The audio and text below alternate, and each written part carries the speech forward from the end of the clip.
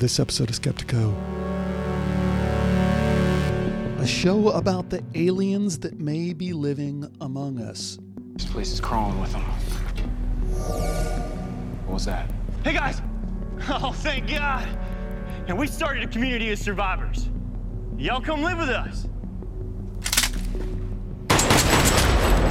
Wait, how did you know? Come on. Redneck wants us to move into his community. Us? And switching to a totally serious, straight-up mode, what their agenda may be. I don't believe they've come in with all that awareness, the downloads, the information, scientific information. Don't believe that's for a waste of time. I believe there's a reason behind it, there's an agenda behind it, and I think it is going to change the consciousness of this planet at some point. That first clip was from Key and Peele, where they're yucking it up, but you kind of get a sense that there's a little bit more going on there, especially when you look at the movies that Jordan Peele has made. And the second clip was from today's returning guest, Mary Rodwell, who I think is just amazing and terrific and will be absolutely over the top impossible for some people to process straight on, but nonetheless, I think we have to, and we certainly do in this interview. And before I get to the interview, I wanted to play a clip that was kind of a post-interview discussion we were having that I think is really relevant to this question I keep asking, does E.T. have an NDE? Does E.T. have a life review is really what I'm driving at. And Mary answers the question. So here's this extended clip, and then we will jump right into the interview. There was a regression that I did with a gentleman who was very spiritual. And he's one of the ETs going to a very primitive society. And he basically said, we decimated them. We killed them all off, and they saw us as gods. And I know afterwards he was horrified that one of these gods that had come down and basically barbarically just decimated them. Didn't surprise me, because I think we've done the lot. We've done all of this ourselves. Did he say why? Did he say, was that his? It's just that superiority. He just wanted slaves. So the ones he kept alive were slaves. He was horrified afterwards, because he was a very spiritual guy.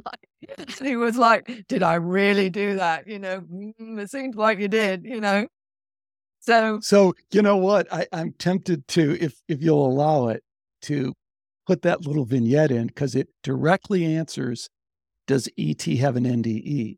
Does E.T. have a life review? Because the near-death experience, to me, one of the most beautiful spiritual aspects about it is, yes, you will be judged, but you will be the judge. Yes. You will be the judge. Yeah. You will be the witness. And your story answers that E.T. is in that same game, in that same cycle of growth, of learning, of seeing how actions have consequences. Do you think is that what you take away from that story? Well, what I also do, you see, is when I take them through the death sequence, I'm saying, so what did you learn in that life? And they may say limits, compassion. I didn't do so well in this, this, and this. So the life review is by you only. You're the one looking at what you've achieved as a soul, in that, what you gained, what you didn't do so well with. I'll have to look at that again, or I'll have to expand. And in this case, it was E.T. doing the life. Oh, yeah. He was, because he said we're seen as gods because they had the technology and what have you. And he said, we just decimated them. We just kept alive the ones we wanted as slaves. He didn't say, I can't remember what kind of ET he was, but he was, I can't remember what form he was. I only assume he was some form of humanoid or whatever.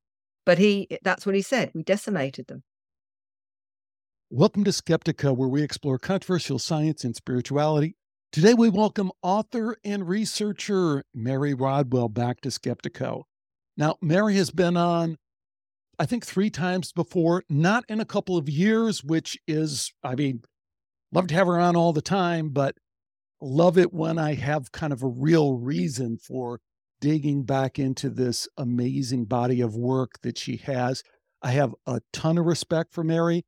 I've found her for years to be among the smartest, most forthright, and just well-informed researchers when it comes to the whole ET, and they forced me to use all these other acronyms too, non-human intelligence, contact experience kind of field. Her books, particularly her second book, The New Human, Awakening to Our Cosmic Heritage, is going to be super relevant to a lot of the stuff we're going to talk about today. So if you haven't read that book, please get it, read it. It's vital to not only understanding not just this interview, which we're going to jump right in the middle of, but what's going on in general. So, Mary, thank you so much for being here. It's great to have you. Alex, it's always a pleasure, and thank you for inviting me. Okay, so here's the thing. I have this guy on the show, philosopher, author, brilliant. Really love this guy, Dr. Jason Georgiani. Have you ever heard of him? No, I don't think I have. Probably not. He's kind of more in the parapsychology field, but absolutely kind of blew it up a few years ago with this book, Prometheus and Atlas, which everyone was talking about, kind of redefining this whole thing, and then followed it up with another book, Closer Encounters. And I have him on, and I've had people buzzing in my ear because one of his conclusions, speculations, and I don't want to go too far because he is very balanced guy, very reasonable guy, just wanting to look at all the evidence. But where he's coming from is, hey, this near-death experience stuff, this spiritually transformative experience kind of stuff that you're talking about, Alex, it's ET, man. I think you're being deceived. I think it's ET. And, you know, we've talked about that before. There's some elements of that that do need to be explored, do need to be broken out. So lo and behold, here we are. I've come running to you for help. Mary, help us out. Help us understand these extended realms of consciousness, where they might be the same, where they might be different, where they might be overlapping in ways that we don't normally understand. Well, that's a really wonderful insight from that gentleman. And the bottom line is that some of the conclusions that we've discovered with the Dr. Edgar Mitchell Free Foundation, which has moved into Consciousness and Contact Research Institute, where we're looking at consciousness as primary to all of these kinds of experiences. And what we've discovered is, for some people with contact, that ultimately results in the 4,200, the result we had was 85% noticed a psycho-spiritual transformation. That's a huge number that have said it expanded consciousness. But what we also discovered is many of them had their ET contact or their contact with non-human intelligences after a near-death experience, after maybe a healing experience, after a shamanic experience, for example, if or maybe that, they'd gone into taking ayahuasca or whatever and having so this whole range of altered states or profound human experience, astral travel, remote viewing, all of these things ultimately led to this expansion of consciousness and connecting to these intelligences. So there seems to be many avenues to connecting to that higher consciousness and our connection to these various intelligences. And not all of them we know are physical. We're talking about interdimensional, extra-dimensional, trans-dimensional, and very likely those coming from our future. I had a 7-year-old explain to me he was a time traveler and he actually came from the future. Make of that what you will. But what it's really saying is that we've got to explore this from a very broad perspective now, rather than how it has been in the past in a purely nuts and bolts ufological framework. Great. Well, you've kind of laid out so many topics to kind of go into. So let me start pulling it apart with a little bit of our history together, because I don't know if you remember completely, but a few years ago, we had this wonderful interview exchange where I was interviewing you and Dr. David Jacobs, and we were kind of interleaving these interviews. And for people who don't recall, Dr. David Jacobs, along with Bud Hopkins, and I guess we could say John Mack, were really some of the first people to look at ET contact experience. And they were kind of covering the gamut way back then. John Mack saying, are these John Max at Harvard, and he's initially saying, wow, this is incredibly important and we have to look at it. And then he's saying, hey, is this really spiritual or something else? And then we have Bud Hopkins and David Jacobs who are saying, what the heck are you guys talking about? Spiritual. This is abduction. This is rape. This is violation in any normal way we talk about people being violated. Yeah. So in the discussion that we had, what I thought was really interesting in interleaving these interviews back and forth, Jacobs comes on and says, look, I know how to do this stuff. I know how to do forensic hypnosis. I know how to ask questions that kind of lead people in the wrong direction to see if it can self-correct and all the rest of this stuff. And I talk to you and you go, great, I do too. I'm a medical professional. I'm very careful. I do my research and have always done my research to the highest standard I possibly can. I do the same. And he says, but wait a minute, she's saying it's all about this spiritual consciousness stuff. Baloney. And then you have your part. He says it's about a program. It's an operation to create a hybrid human. And I come back to you and you go, well, yeah, it is spiritual, but yeah, it is a program to create hybrid humans. So I guess that has always stuck in my mind, and I'm not sure, I was with the Free guys along for the ride for a long time with Ray and all those guys. I really thought they shot the moon with the consciousness stuff way too far, in my opinion, didn't pull it back to a full spectrum of experiences, that there are some negative experiences here that aren't easily kind of shoehorned back into this wonderful, we're all in kumbaya, it's all love and light kind of thing. So retracing those steps with David Jacobs, where do you sit these days in terms of, I guess we could, in very simple terms, experience versus abduction, alien contact experience versus abduction? It's a very good question. And the problem is it's so complex.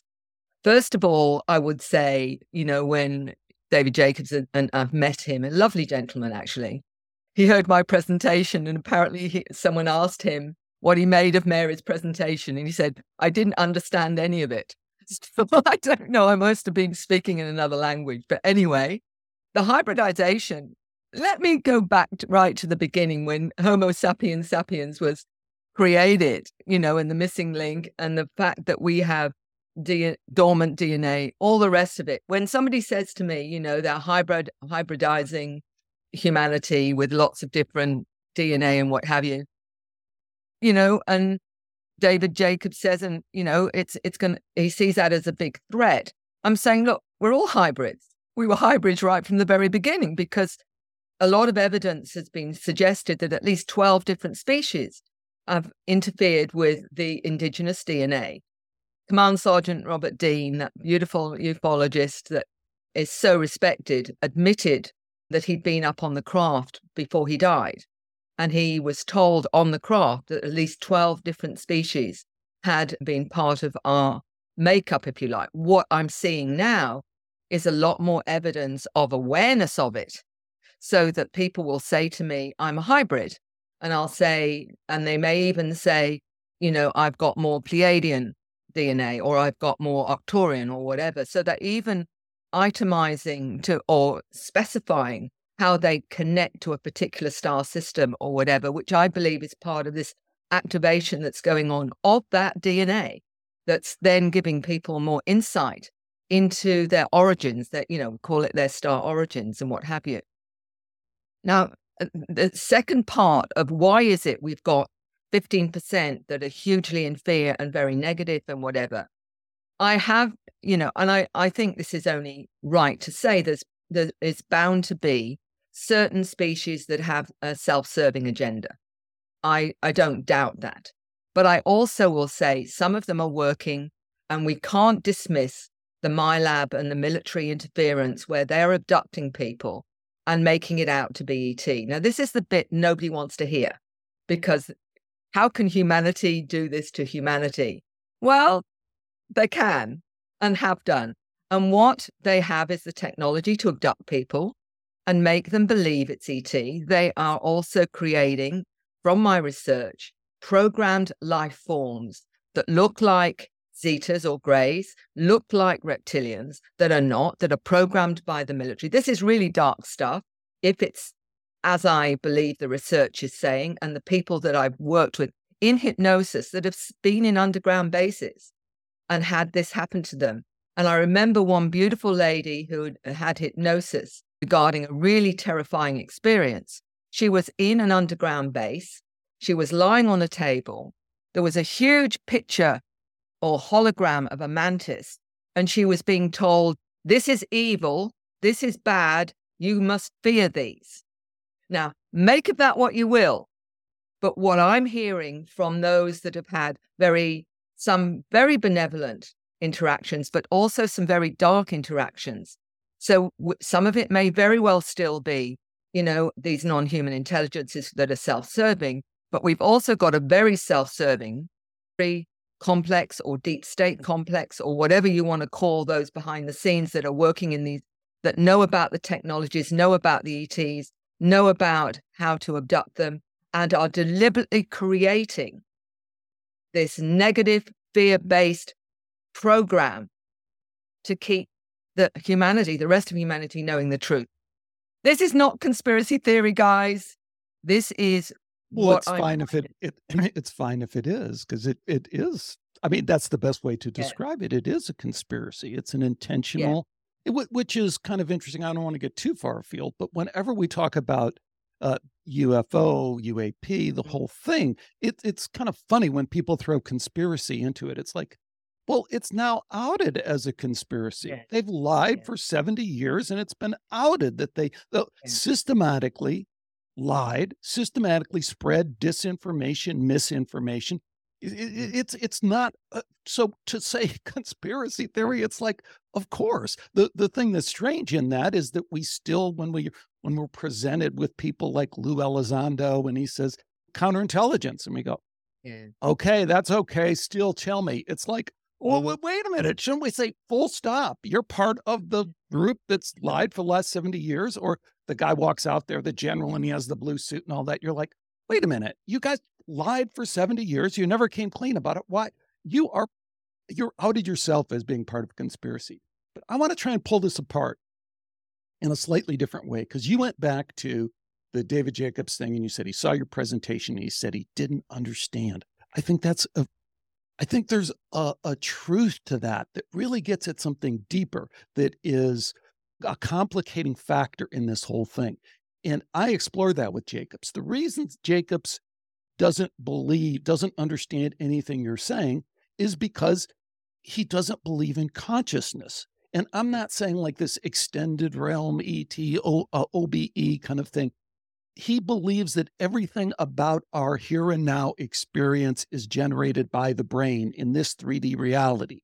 And in that way, he's out of sync with 100 years of quantum physics. He's out of sync with the observer effect, with Max Planck, with consciousness is fundamental.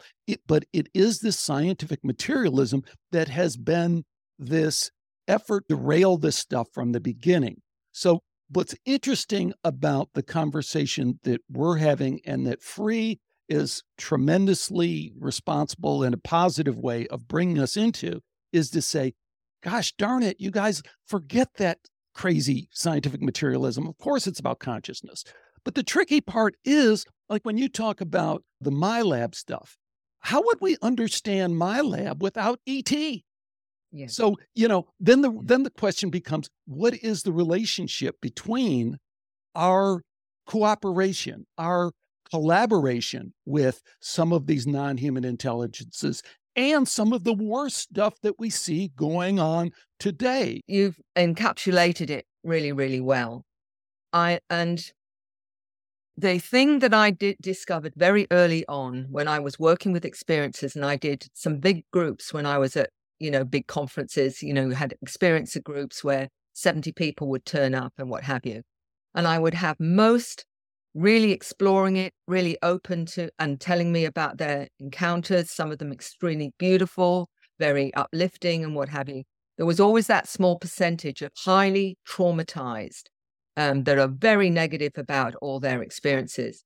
And it became very obvious that primary to those that were most traumatized were the ones that generally were victims of my lab, were victims of the human side in collaboration with certain species. And that in itself was very illuminating. That's why I needed to find out. So what is going on here? You know, where is that trauma coming from? Some of those were traumatized because they didn't understand. And when you take them into, they may say, you know, I've been scared all my life and what have you. I'm going to tell you a little, your listeners, a little story very briefly to explain this. There was a whole family in England that I did a regression with the whole family because their car had been taken up. The grandmother was particularly terrified after this experience, but she'd been terrified all her life. And I did a regression with her and a grandson, but the one with her was like this. I said, I want you to go to the origin of your fear, telling the subconscious, superconscious, go directly to where this started. It took her to 2 years old in the cot, and she was looking up and seeing two mantis beings standing there. And she said, I looked up and saw these beings, and it terrified me because I didn't know what they were, who they were, or whatever. So I said to her, did they harm you? She said, actually, no. They just were observing me. So I said, so they didn't harm you? She said, no. And we worked with where she held the fear. And I won't go into the therapeutic way, but we cleared that. She then saw all the way through her life how they'd helped her in her life in so many ways. She came out, literally, she was in her middle 60s, dancing. She said, this is the first time in my life I'm without fear, and they didn't harm me. They've been helping me all my life, but I didn't understand. And that was the what you can do when you take them into that space to see the full picture and to see what actually went on. 9 times out of 10, it ends up as being a healing procedure. You know, 50% of those that were talked about their experiences out of that survey that we did, 50% had healing procedures. Preston Dennett he's written several books on the amount of healings done by these beings. This isn't put out.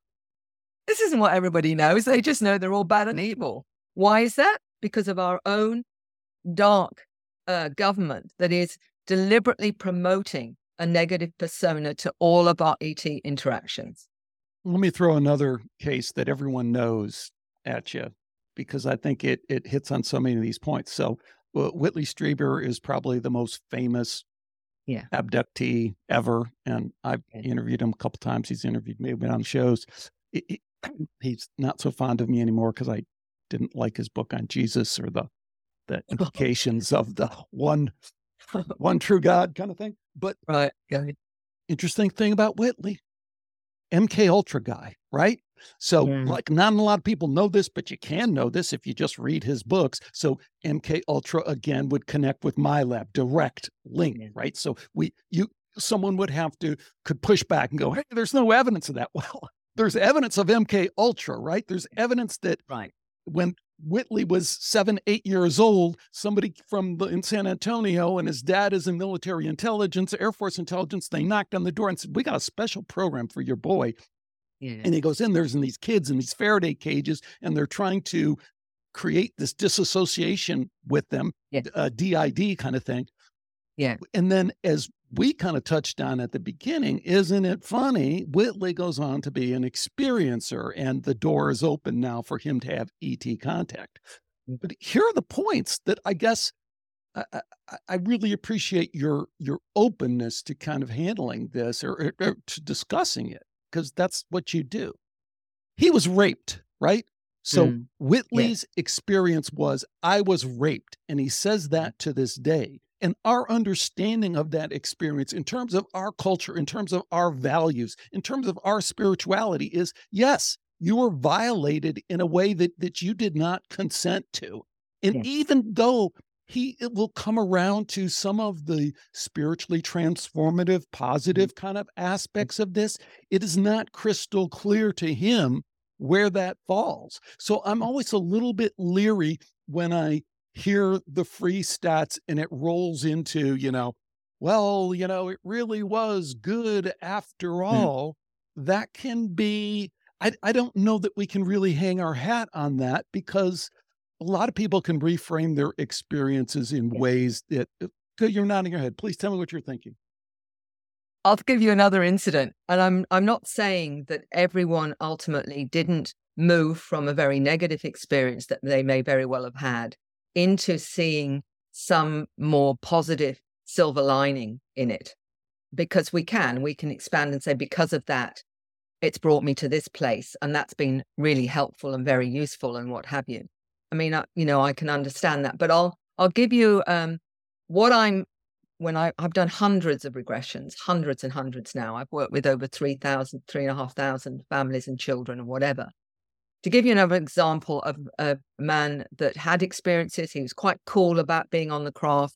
He was quite cool about all of this. He felt very connected to them and all the rest of it.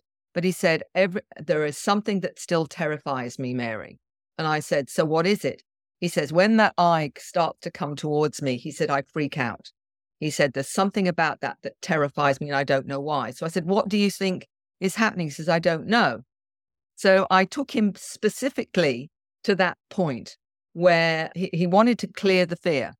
So I took him very gradually, and I could see his body language was getting more and more anxious and stressed as I'm saying, okay, so the eye is coming towards you now. Okay, it's coming, it's coming, it's coming. And I'm hoping we're going to get through this without him being further traumatized. Then all of a sudden he completely relaxes. And I said to him, so what happened then? You've got the eye coming, you're terrified of this eye coming towards you. What happened? Oh, he says, they're just giving me information. So he'd been afraid from his human mind they were coming to take him over, when in fact all they were doing was feeding him information through that medium or whatever.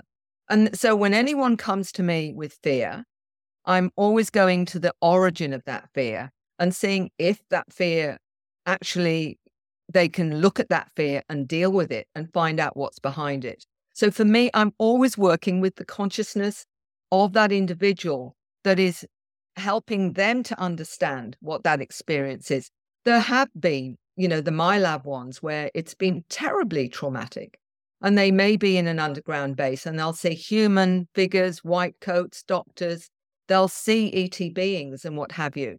And it can be everything from rape. I remember Facing the Shadow, Embracing the Light by Niara Isley. I did the foreword for her book. And she was heavily traumatized by her MyLab experiences. And she was in the military. She'd been abducted. She was raped and what have you. And she was explaining that, and this takes it, always takes it to that bigger, broader schematic of the soul. Because she said to me, when I realized that I had those experiences and she was connected to what she calls her star family, she said, why did you not protect me? Why did you let this all happen? And then she said, I realized that was part of the mission, to experience it and write about and expose it. And then as soon as I'd done that, they stopped.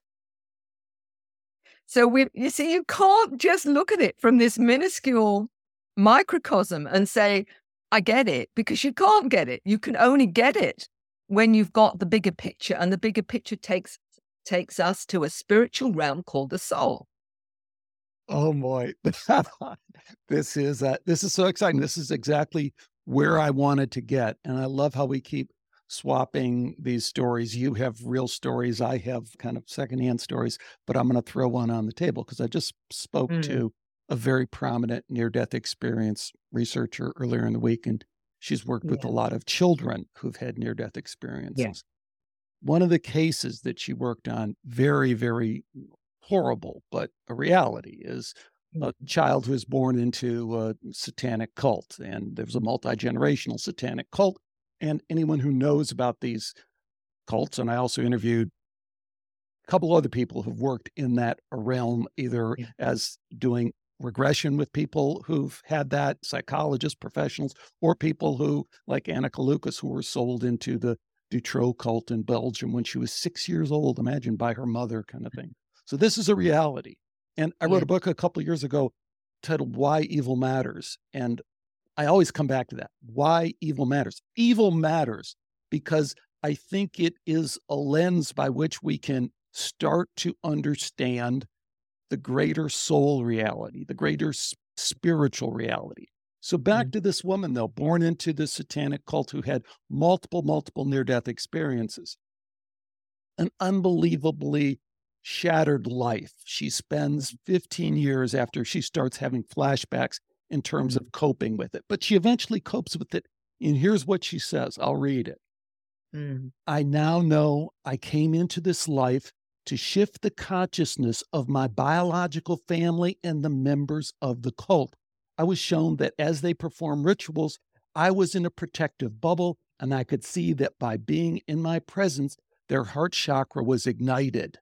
What was dark before now ignited the eternal flame in their heart and their connection to the divine source, a remembrance.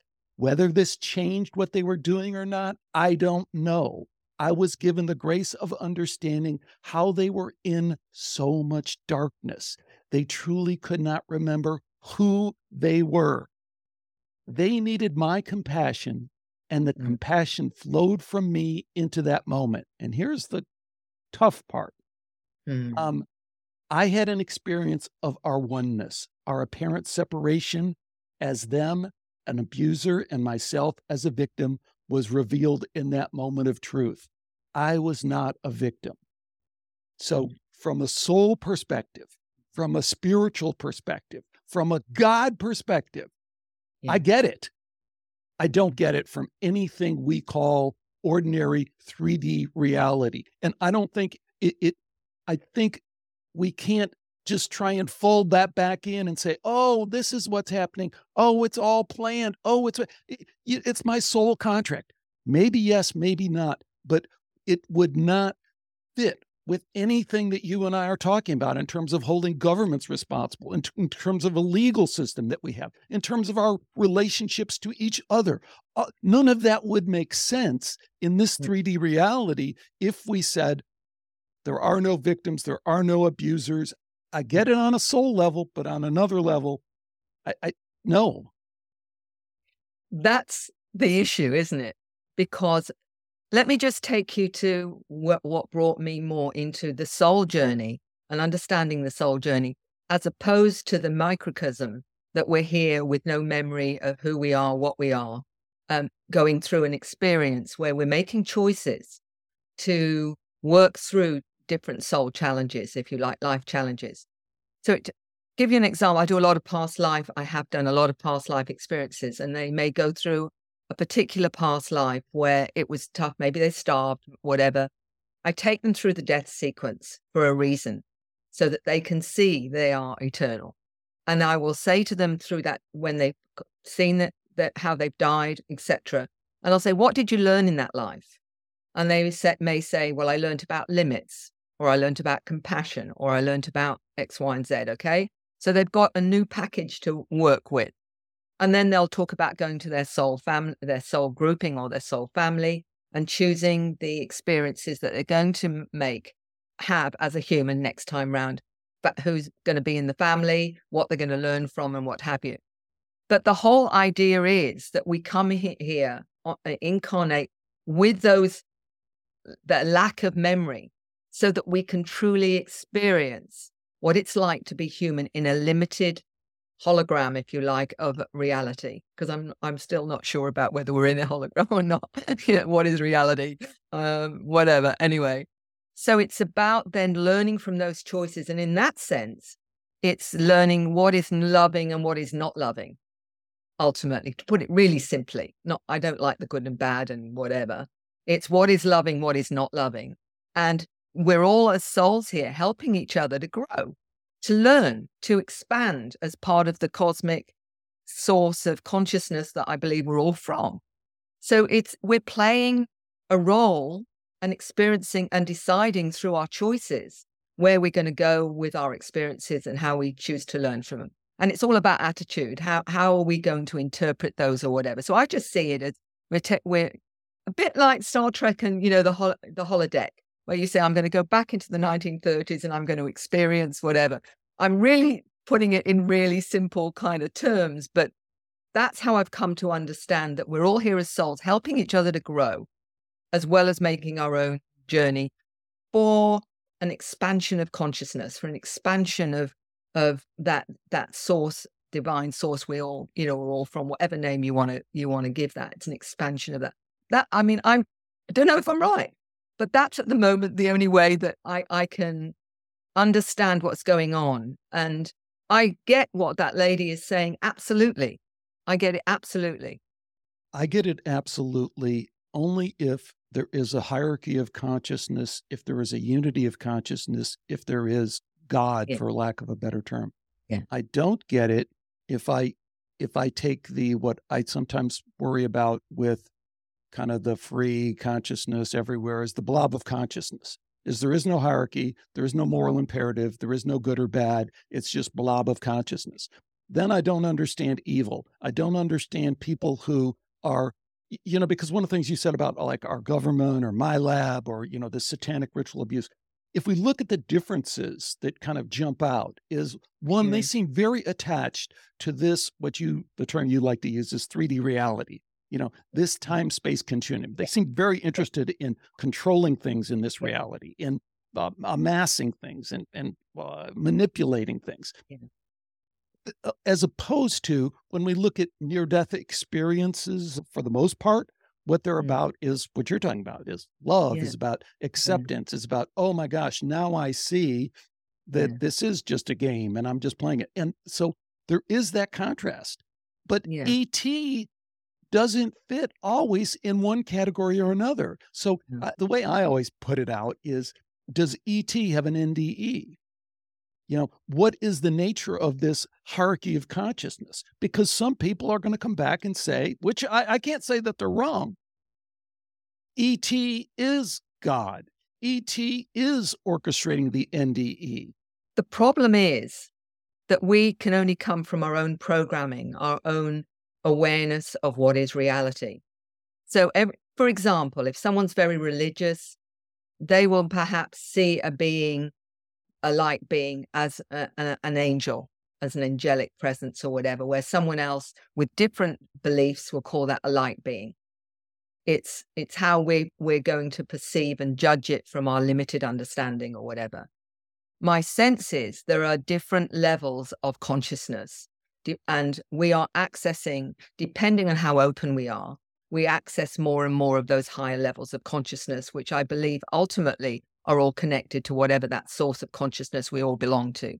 I believe we're all part of that, but what we're choosing to do is be limited in certain realities so that we can grow. And basically, I said I was nosy.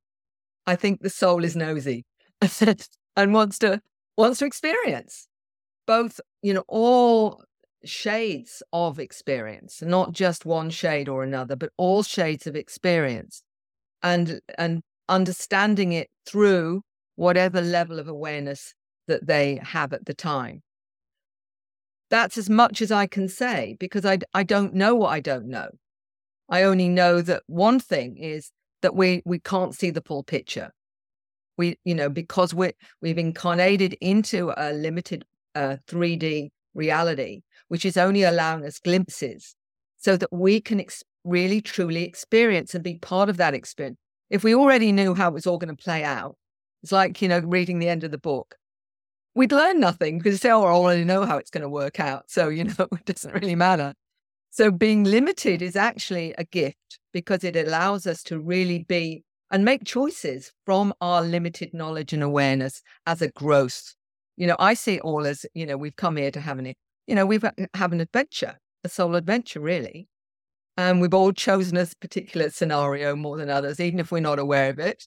But from that, we are gaining insight and understanding of our higher purpose, our higher self, and our connection to whatever that source is. And I have no idea what that source is, because I remember a 9-year-old telling me about God, and she said it isn't male or female, Mary. She basically said it's an ultra-terrestrial was her name for it. And she said, and we all come from there, and it is where the light and the angels reside, was how she put it.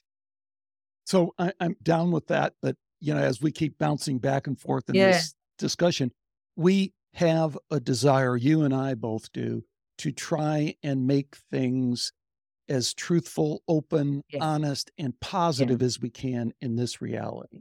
And when we see deception, when we see intentional deceit, manipulation, and harm, then we feel a need to at least point it out and at least try and bring people accountable to Absolutely. it.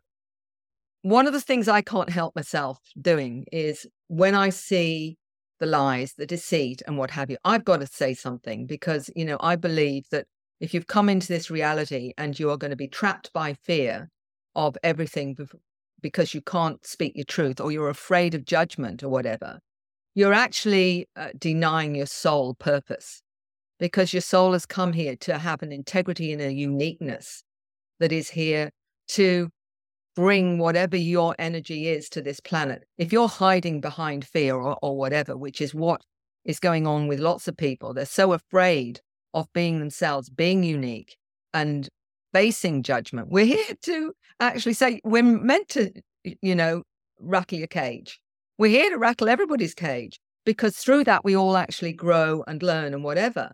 So for me, I'll talk about anything I think is wrong on this planet because for me, it's about the one thing of all, and that's truth. I remember when I was doing hospice, looking at helping people who were dying, and one of the things they said to me was, I regret not saying or showing people who I was or what I was. And I remember making a contract with myself and saying, whatever now I do is going to be who I am and what I am. And at least when I die, my kids are going to say, well, Mum was a pain in the neck, but at least we knew her. We knew what was in her heart. And that's my legacy, even if I was a pain in the neck, and an irritant or whatever it is, because that's, to me, is what it's about. Speaking your truth and actually pointing out things that are not loving, that are not right, that need to be changed on this planet. And I will talk about any subject you like, and I don't care who I offend, because as far as I'm concerned, I'm here to be true to my soul self and who I am. But it's tricky, isn't it, Mary? And especially in your work, because you have broadened the entire body of your work is all about acceptance, right? You're providing a way. You're a people helper, so and people can get that. You're empathetic and they can just see you and talk to you and have this warm glow of energy that flows back and forth. And you've used that to allow people to share things that they've never spoken with about anyone else. With that comes the problem of not everyone is really in touch with this reality, let alone an extended reality. So they're mixing together a lot of things. And, not everyone's experience is valid from a 3D perspective. Not everyone's opinion matters equally. And you seem to be able to find a grace in kind of balancing that. But that is a challenge going forward, particularly, and I know you've dealt with this too, when we factor in that very fact is being used to manage the system, right? Because I can know how to orchestrate disinformation and misinformation and create agents that can kind of perpetrate this stuff. So it's tricky, right? How have you handled that?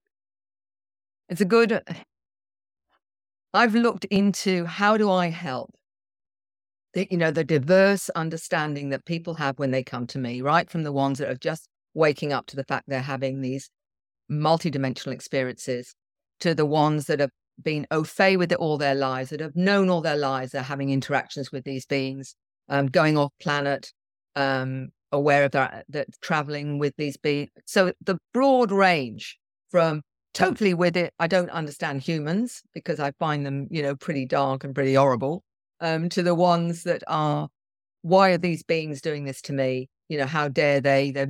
So or the only thing I can do, and I go back to my counseling mandate, client-centered counseling, Carl Rogers and what have you. And it was always about working with the reality of the individual and helping them work it through their own understanding and experience of how they understand their life and whatever.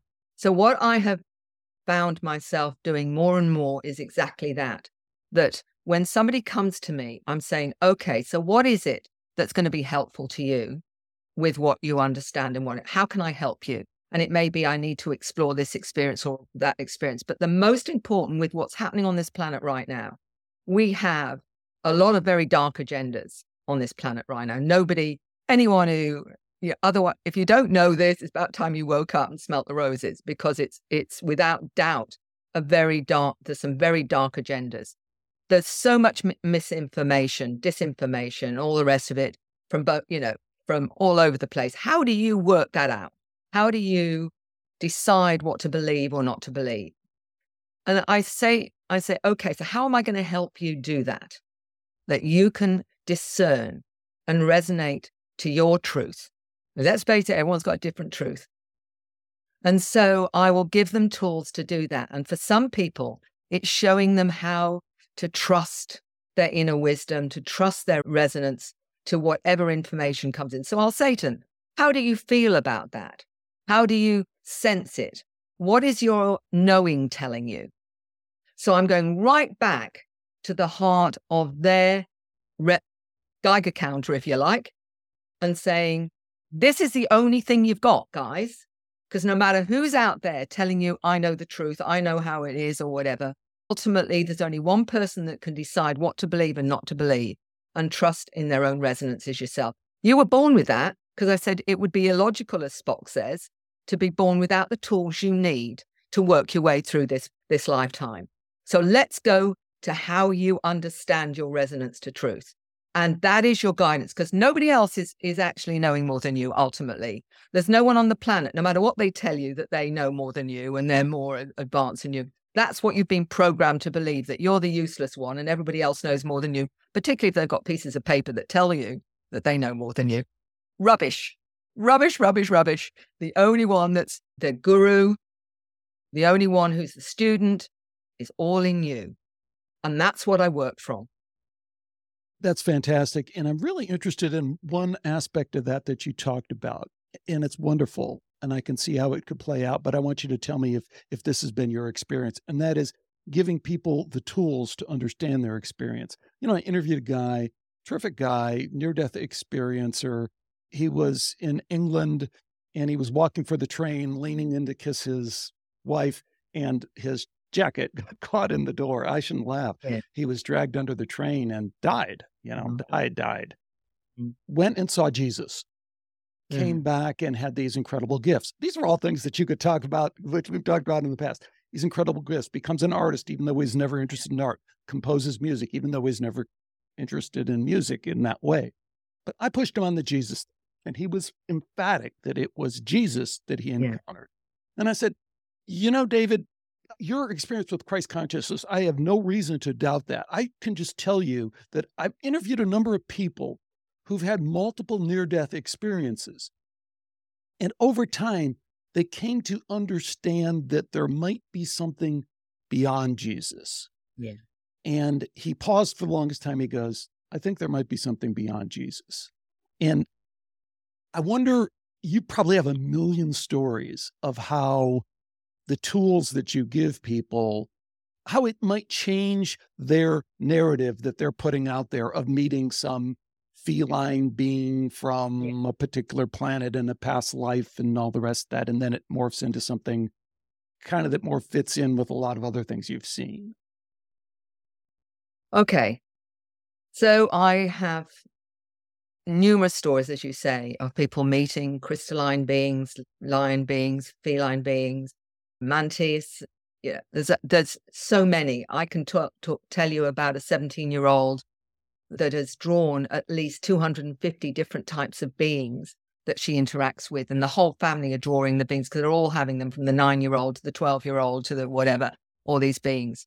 So people say to me, so how do you work with someone with their own experience? Because each one is unique to their own persona, their own experience or whatever. I've got to work within the reality of that individual that comes to me. So I need to find out what's going on with them. And one of the things is, how do they operate multidimensionally? And that means I might ask them questions. Do you feel energy?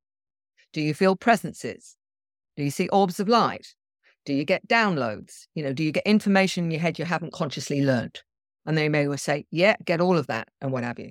So I'm saying, well, you've got an option now. I can help you access more of what that's about, or you can go into, hypnosis, and we can go and revisit that experience and get information from that. Now, I didn't intend to get into this because it tells you a little bit more about Mary. I can help. I will say to them, do you want to find out where your source of connection is? Who are you connected to spiritually, apart from your higher self or superconscious self, which is what we access in hypnosis? I don't just say subconscious, I say superconscious. In other words, your highest knowing and of who you are.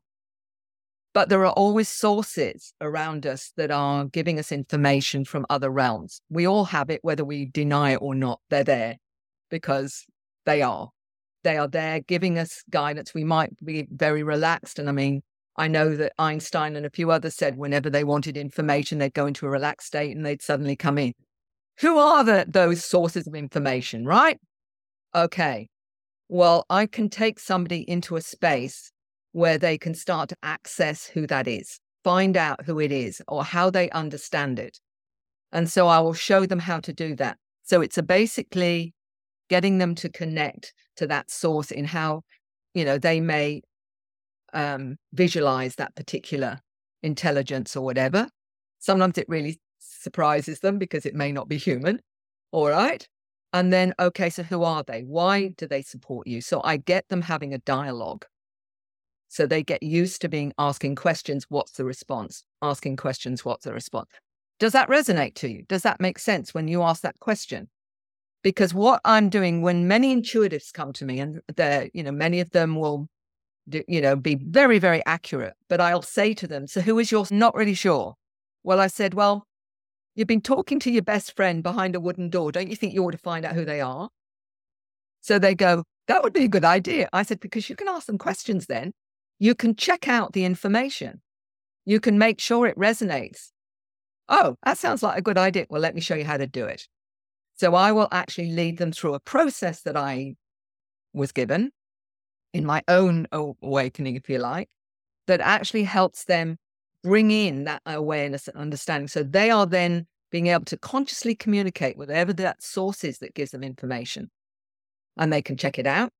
And I'll say, make sure it resonates with you. Does it make sense? Ask them any question you like. What's the response? So I get them communicating with it, whatever that source is, however they understand that source, however they visualize that source.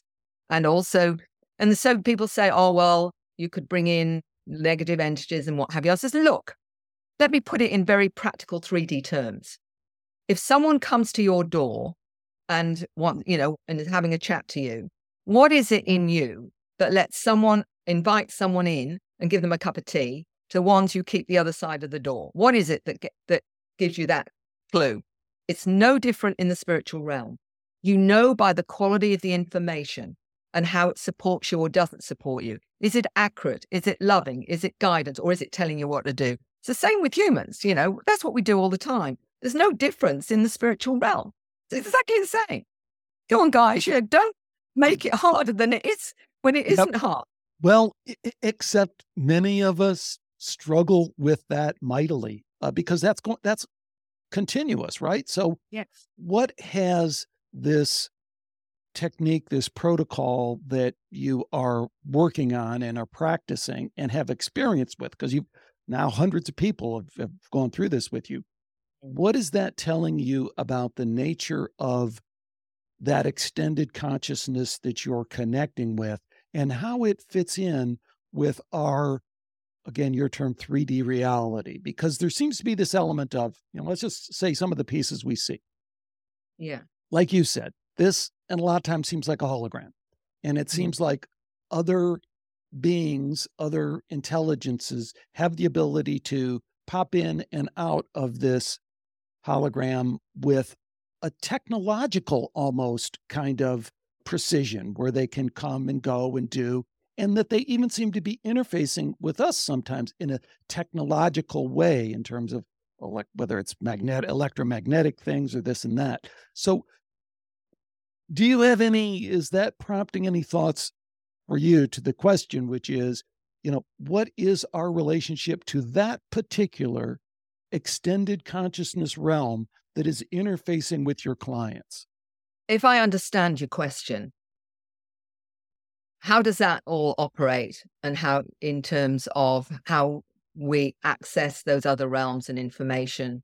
Is that the kind of question that you're asking here? And I guess I'm trying to hone in on the possibility, as we discussed earlier, that there might be multiple hierarchies, and that we Yeah. don't often talk about that. And I don't know if that's a problem, but my gut tells me that that is a problem. And we hear this from all sorts of mystics that, there's this realm really close by and it's negative, but there's not much going on there, but it sure seems like there's a lot going on there. And they can come in and they can do a lot of crazy stuff in this world that you can go, whoa, but it's not really the big game.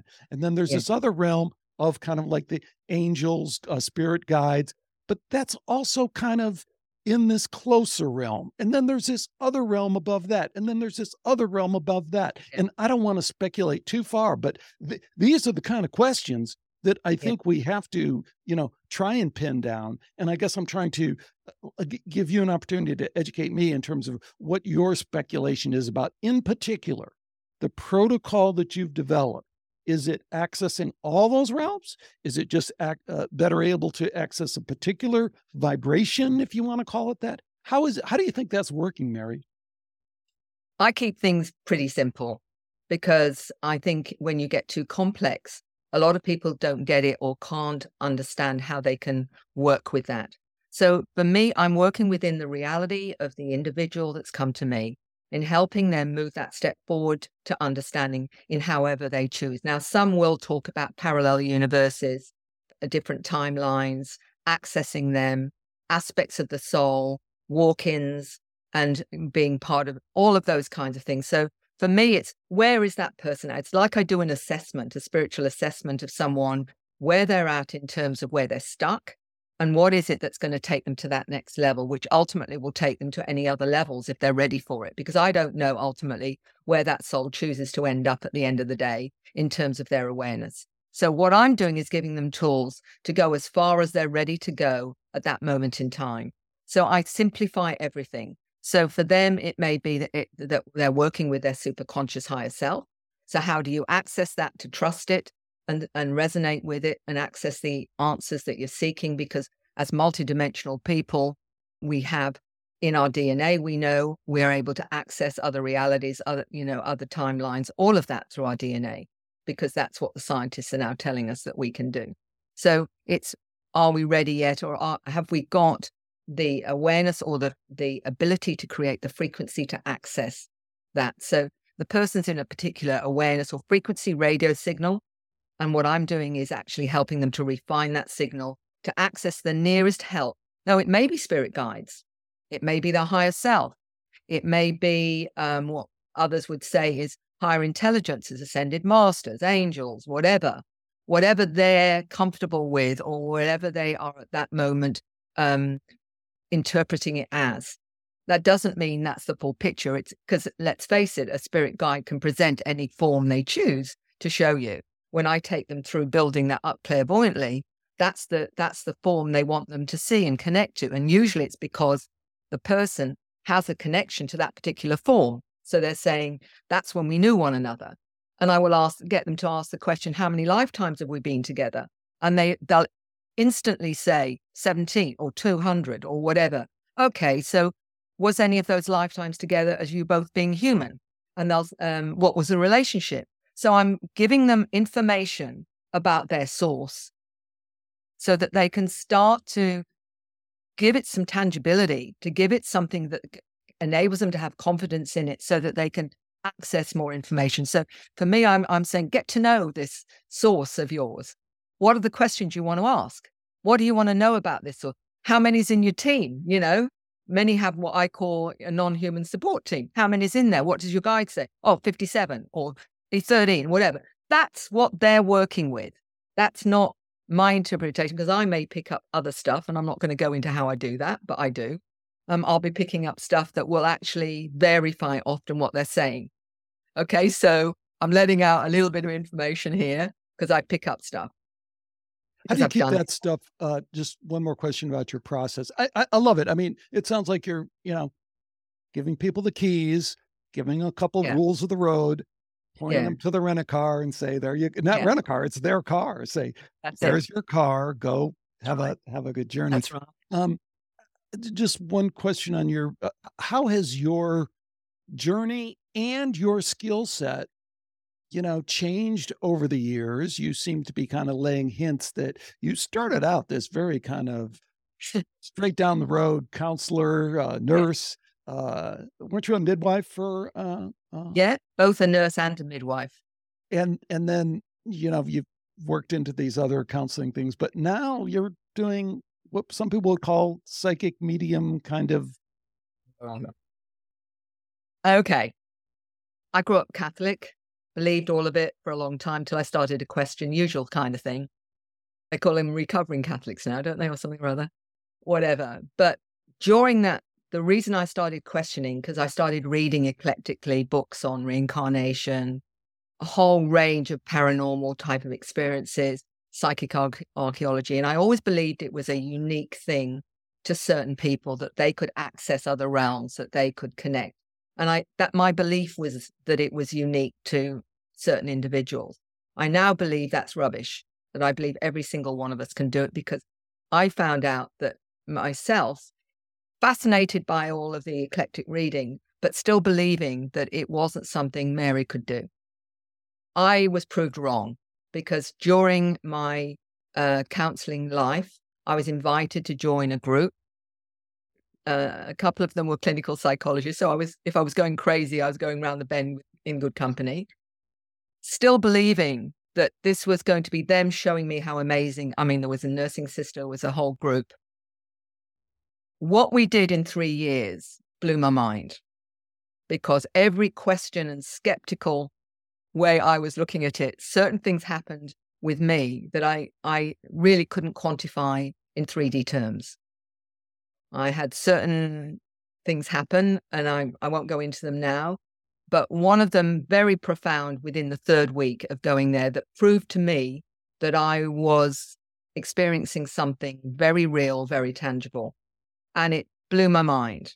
And from then, more and more, I learned how to access certain information that, once I knew how it worked, because when somebody comes to me, I say it's very, very simple. When you want to know the difference between 3D and multidimensional. In 3D, you think before you speak. In right brain, you speak before you think. It's the complete reverse. And it's hard, but it's easy. It's hard to shut down left brain, but it's easy because you don't have to think, because the information will come in once you trust it, that knowing, that sensing, that feeling. And then information may come. You may even see stuff. I mean, I can tell you that I can see stuff in a screen here that will be shown to me, just like a video screen. If I want to know something, I'll say, show me, and they'll show me. And I can go into it. I can literally go into it. I'll give you an example of how once you open to it, you open the door. As long as you validate it and accept what you're being shown, then it just expands, because you're giving it permission to give you more information. And I can see something, somebody will say, I'm in medieval times and we're in a town of this. I can start to see that and smell it. And I'll go, oh, what a thought. Now don't, and everyone can do this though. Everyone, we're programmed out of this from birth, virtually. And even the religions won't let you open up, because once you start accessing your own truth, you may not believe the dogma that they're trying to shove down your face. Right? Well, yeah, right. And so here, I want you to shine some of your awesome light on this, because I really wrestle with this. And that is, when you talk about the darker agendas, I'm just not sure. One, I'm totally convinced that we cannot understand those without understanding aspects of the spiritual realm. If we try, like they're trying to force us to kind of understand it from this materialistic science or from a greed perspective and money or power and this. No, if you don't understand the influence, the potential spiritual influence that some people are, just watch the Super Bowl halftime and they're all about satanic stuff Yeah. and all the rest of it. But I don't want to digress. One of the guys I really like and respect is Dr. Dean Radin, who is, of course, leading parapsychology researcher, maybe the leading parapsychology researcher in the world. But Mary, he's not doing that so much anymore. He's now a part of a biotech startup that's using the COVID virus vaccine technology to jab people to change their DNA so they become more psychic and more of a hive mind. Yeah. This to me is, when you were talking about dark agenda, this is dark agenda, transhumanism kind of stuff that we just cannot process in an ordinary way. Now, I interviewed Dean and I said, what are you doing? This kind of thing. There are a lot of people who've worked themselves into this headspace in a way that they think is consistent with their values, their beliefs. And yet, so much of the time, I think, I'll just say me, I look at it and go, that is satanic. That is somehow tapping into this need to control, to dominate. What you guys went through there in Australia, right? We're going to shut the whole thing down. It's that energy. You can feel it, So when Dean Radin says, oh yeah, we're going to jab you in the arm with this new vaccine technology, is he collaborating with ET? Is he competing with ET? Does ET have anything to say about this? Because the connection that you're making is, this is the game that you say ET has been playing all along, right? So now we have to connect the dots. We say ET is in the game of genetic manipulation, which is nuts and bolts. You want to say nuts and bolts. That's nuts and bolts. And now here Dean Radin saying, I got the latest, greatest technology. I can change DNA. I can play the genetic engineering game. So we have this connection now between ET and evil. Is this evil? Where is ET? And what's ET's role in this? Again, competitor, collaborator? It's a good question. The only difference with them is it's more of a mechanical way that they're doing the altering of the DNA through what they're supposedly calling vaccines, which is not, of course, what it is. It's actually, I believe, probably turning them into being controlled robots. Ultimately, that's what I sense is behind all of this control, and God knows what else is going on with that.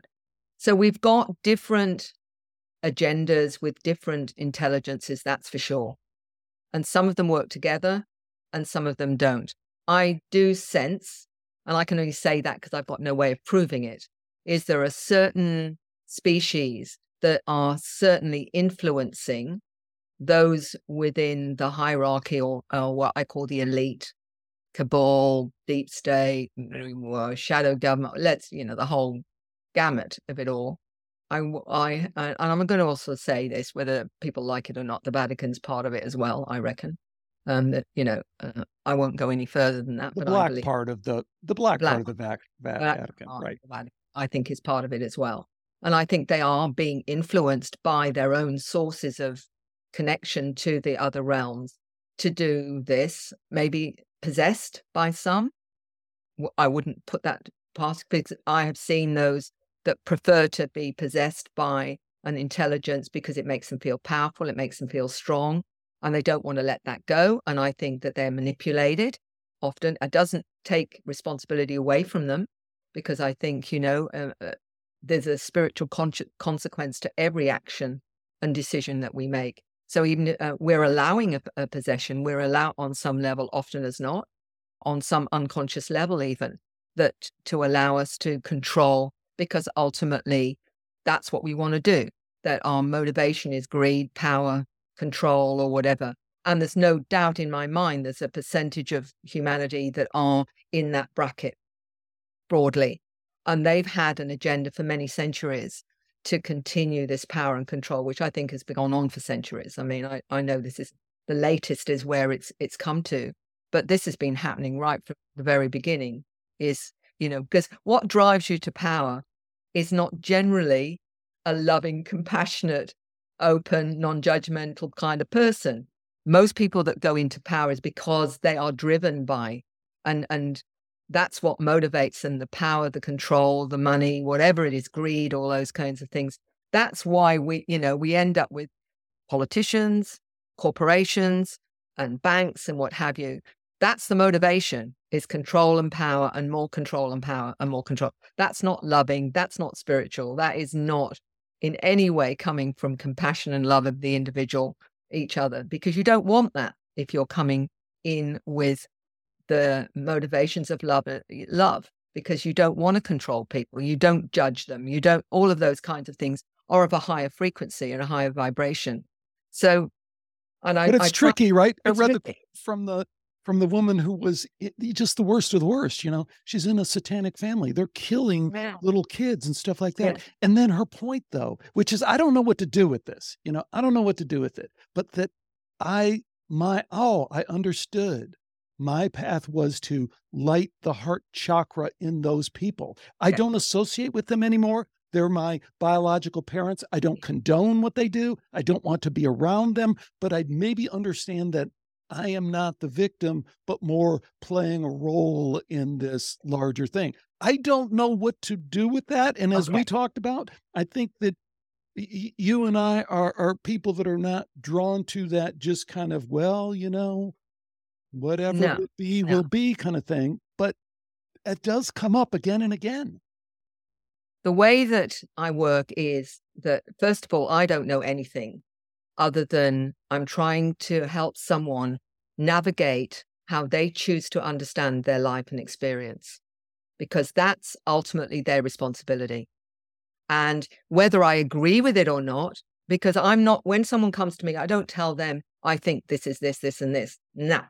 I'm saying, tell me about how you understand this and how, where do you want to go with it? So I'm actually helping them with their agenda in how they want to understand their life experience and how they wish to interpret it. I may help them to expand on it and say, have you thought of this or this? Does that make any sense to you? Does that resonate with you or whatever? So it's not about me imposing my particular understanding, values, or whatever. I can say, this is what I think. This is, in my opinion, this is whatever. You can either resonate or not resonate to it. And often, I'm surprised when people say, oh, well, it makes sense to me too. I think, oh, well, that's nice. That helps. But that is not my ultimate agenda. My ultimate agenda is saying, this is going back to client-centered counseling, Rogerian mandate was, I believe that's inspired. It's about helping that individual understanding how they best can live their life. And for that woman, that way of understanding it, whether you want to accept it or not, is how she's getting through her particular life challenge, which is extraordinarily dark. And I can't even imagine how you would get through something like that. So for her, that makes sense. That's what she is it's enabling her to live her life in the way that she's chosen. That's all that matters. My judgment of it doesn't make the slightest bit of difference either way. And it may be true. And it may be true on some level of consciousness that we can't connect with, right? And for some people, they'll absolutely resonate with that. I mean, I hear so many extraordinary stories because I get asked, tell me an extraordinary story, one that stands out. I could give you 3 dozen that stand, 5 dozen that stand out. They're all extraordinary, not only with adults, but the things the children tell me and what have you. And I'm thinking, but, this is unbelievable. But what it's taught me is there are so many ways of interpreting this reality we call 3D, depending on our, from the very beginning, how we're programmed, how we choose to understand it, how we interpret it. And I always remember a lecture many, many, many years ago where someone was talking about reality and how at any one moment we get between something like 8,000 bits of information at one time.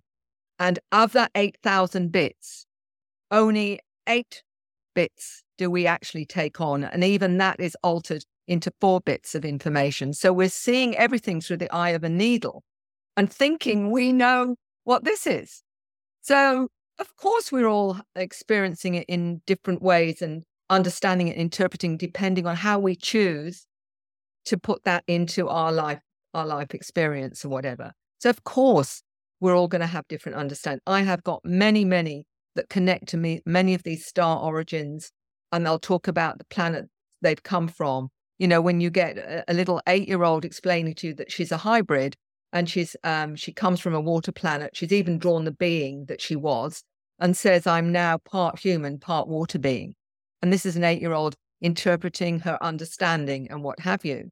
Now, is it for me to say, oh, well, that's it's just her imagination or whatever? No, this is resonating with her to a point where everything she's interpreting is from that understanding, right? You know, you can believe it or not believe it. That's entirely up to you.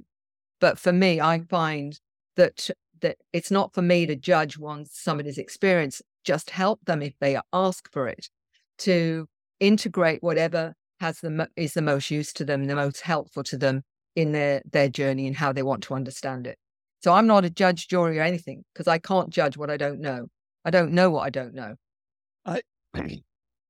That's extraordinary, and you're doing amazing work. I always have to pick on things. I think you're judging all over the place. You know, you're just what you're bringing everything that is your life experience, your intuitive experience, and your hard-earned experience as a counselor is allowing you to discern. And discernment is judgment, and guiding people is judging people, but it's just not in the way that we normally think of it.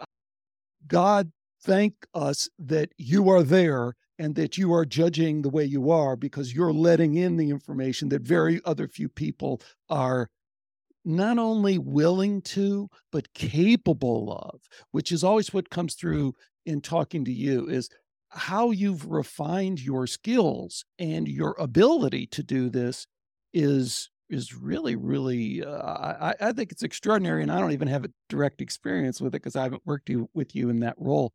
But I understand you're as busy as ever, Mary. I can only imagine that people are calling you or contacting you from all over the world, asking to help them tell folks who are hearing this and think they can benefit from this, how you might be able to help them. Well, what I offer and still do, they might have to wait several weeks or whatever for me to find slots where I can be available to them.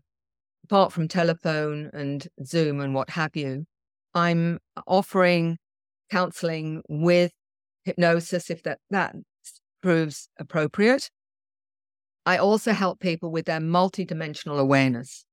So in other words, if they're opening up multidimensionally, and many of those that are having ET kinds of contact or other forms of contact via an experience, I can help them work to understand that more in a multidimensional way. I can give them tools to do that. So those are two options that they may have. What I start with, Alex, is I send out a questionnaire. It's not your standard UFO questionnaire. It's one looking at the patterns of experience, like, do you feel energy? You know, do you get downloads? Do you feel you're not from here? All these kinds of knowings, sensings, feelings are all part of that. So anyone who's in the nuts and bolts will look at that and think, oh, what a load of whatever, which is fine, because I expect that, whatever. But what it's doing is giving me a picture of what's actually happening with that person on a deeper level. And all the questions, I've got one for children as well, because, you know, I get lots of parents now with children that are not coping with 3D reality in the sense of the programming, because they're coming in with lots of awareness and whatever. So I've got one for them, because the parents don't always know what questions to ask the kids. They don't even know what the kids are. The kids might not think to articulate it. They may think everybody sees energy, for example. So it's helping the parents understand their children, and then we can work out what's going to be helpful. You're quite right. When I say, excuse me, I've got a bit of a dry throat. When I say non-judgment, what I'm meaning is that I'm assessing what I'm hearing. Is it the better word? It doesn't, it means, a CERN honors all realities. What I'm saying is, whatever your reality is, I honor that's how you understand your reality. And I will help you work with that and find a way to connect dots if that's what you need to do. So when people contact me, it may be a telephone call, maybe Zoom, it may be talking to them, it may be talking to the children. whatever. I get a lot of experiences that can't tell their partner, or their partner doesn't want to hear it, or is terrified, and so shuts it all down, so they feel completely isolated and alone. There are people around the globe that are having extraordinary experiences, but nobody to talk to. So CERN has a support network where I've got someone who collects those individuals that need to talk to others that are just as aware, so they're not alone. So I'm creating, if you like, resources as much as I can, given what resources I have to offer. And that's it, really. You are such a terrific presenter, so clear, so articulate.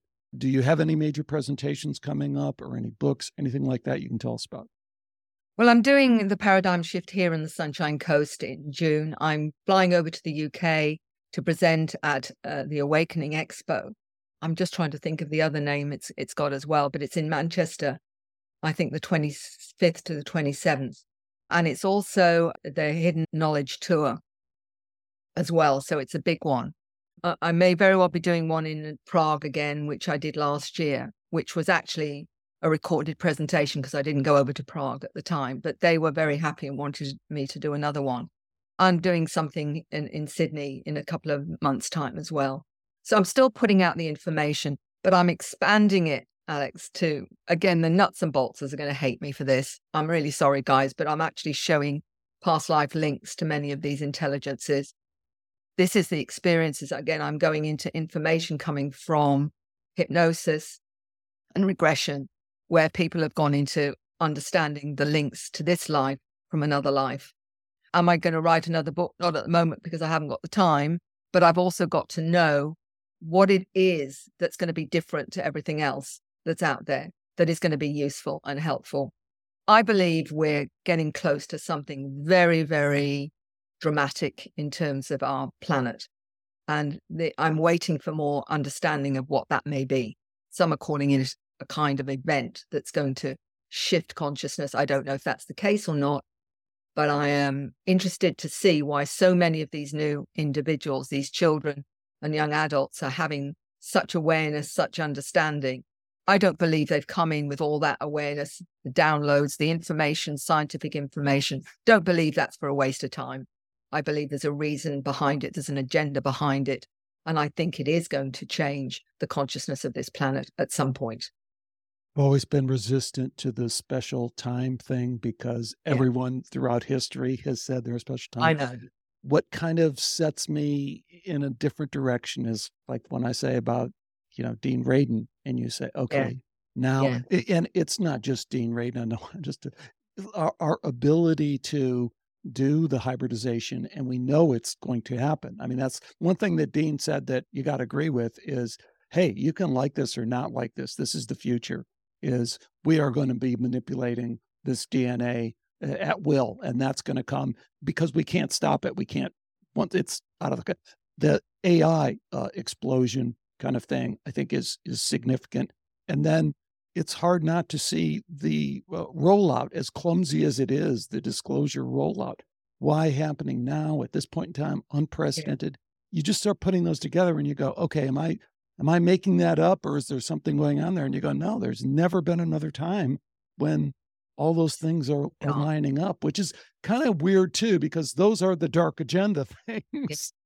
And then you're talking about the more, I don't want to say love and light, but the positive consciousness ascending kind of possibility. So any last thoughts on how those two will coexist or feed off of each other?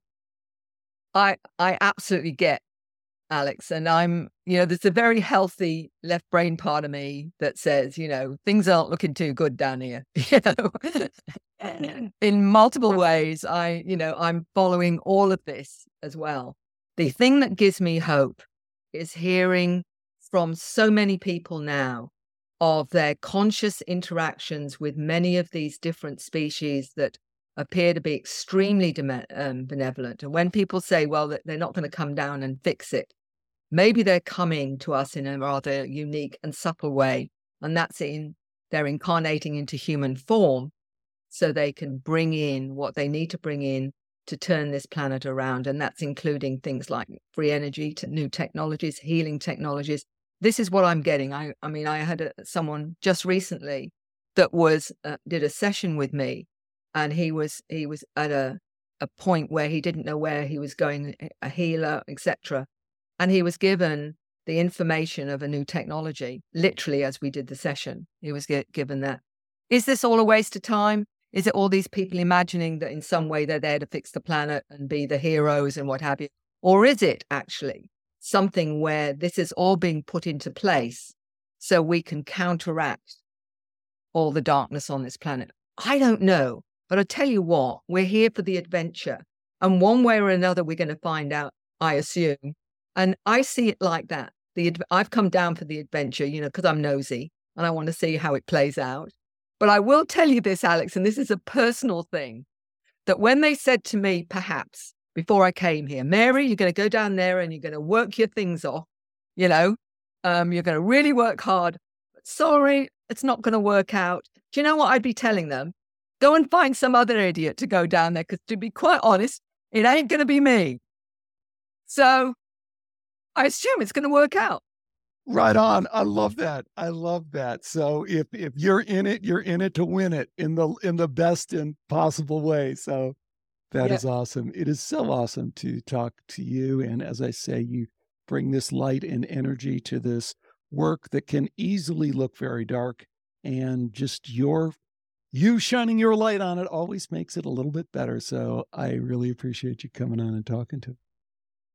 It's a pleasure, Alex, always to speak with you. Thank you. Thanks again to Mary Rodwell for joining me today on Skeptico. There's really only one question to tee up from this interview, and that is, do you buy it? How resistant are you to this? And why are you resistant to this? That's the part that really gets me. Is continually I come back to this point of there should be a reset when the United States government comes out and says, hey guys, we've been lying our ass off. All this stuff is real. We should now be able to shift focus to something like what Mary Rodwell is saying in this interview and say, well, certainly the burden of proof has now shifted, where before I could dismiss this stuff out of hand, I can no longer do that because they've admitted that this stuff is real. But very few people are willing to make that transition. And you'll hear more about that. That's one of my kind of pet peeve issues right now. So that's going to do it for this episode. Let me hear from you. Love to hear from listeners. Love to hear from people who are thinking deeply about the show. I'm not really interested whether you like it or the style or I do this or I do that. What I'm interested in is what you're thinking, if you're really thinking deeply about this stuff. I'd love to hear from you. Until next time, take care and bye for now.